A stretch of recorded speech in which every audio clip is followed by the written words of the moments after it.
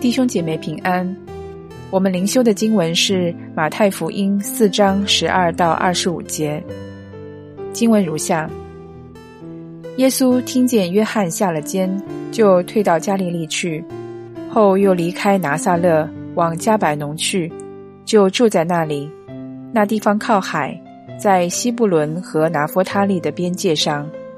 这是要应验先知以赛亚的话，说西布伦地、拿弗他利地，就是沿海的路，约旦河外邦人的加利利地。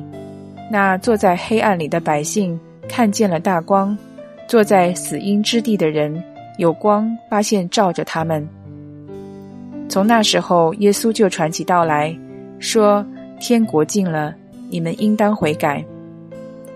耶稣在加利利海边行走，看见弟兄2人，就是那称呼彼得的西门和他兄弟安德烈，在海里撒网，他们本是打鱼的。耶稣对他们说，来跟从我，我要叫你们得人如得鱼一样。他们就立刻舍了网，跟从了他。从那里往前走，又看见弟兄2人，就是西比泰的儿子雅各和他兄弟约翰，同他们的父亲西比泰在船上捕网。耶稣就招呼他们，他们立刻弃了船，别了父亲，跟从了耶稣。耶稣走遍加利利，在各会堂里教训人，传天国的福音，医治百姓各样的病症。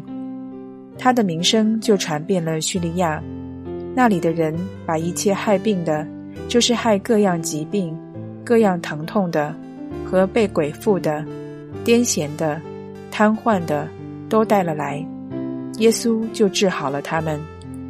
当下有许多人从加利利、底加波利、耶路撒冷、犹太、约旦河外来跟着他。以上就是我们今天灵修的经文。接下来我们一起来分享今天的主题，跟随舍身的主。作为君王耶稣开路先锋的施洗约翰被希律王下在监里，他完成了他的使命。耶稣，天国的君王，开始传讲天国的福音。圣经说，这是应验了先知以赛亚的预言。西布伦地、拿弗他利地，就是沿海的路，约旦河外邦人的加利利地。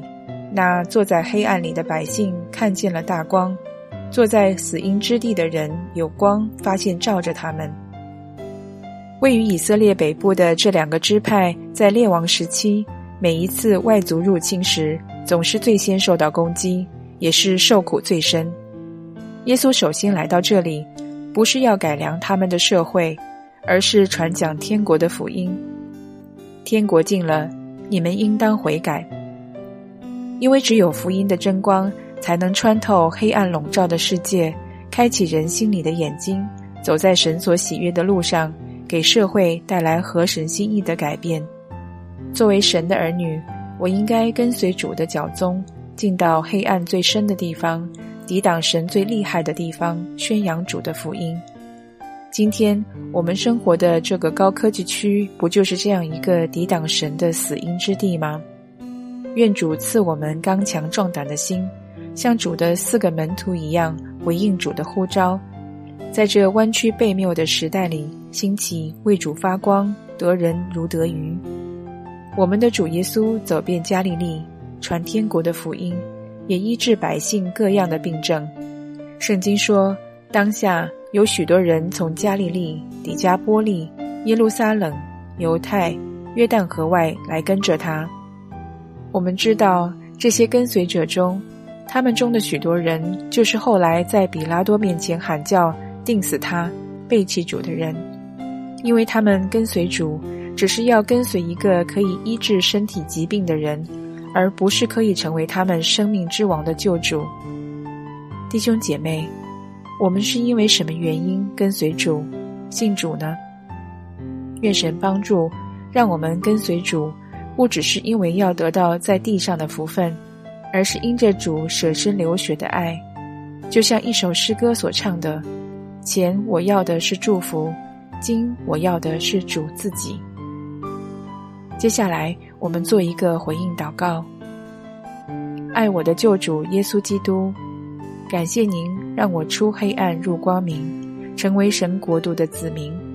有了您是我一生最大的福分，求您帮助我跟随您的脚踪行，在这弯曲悖谬的时代，兴起为您发光，使您的名得荣耀。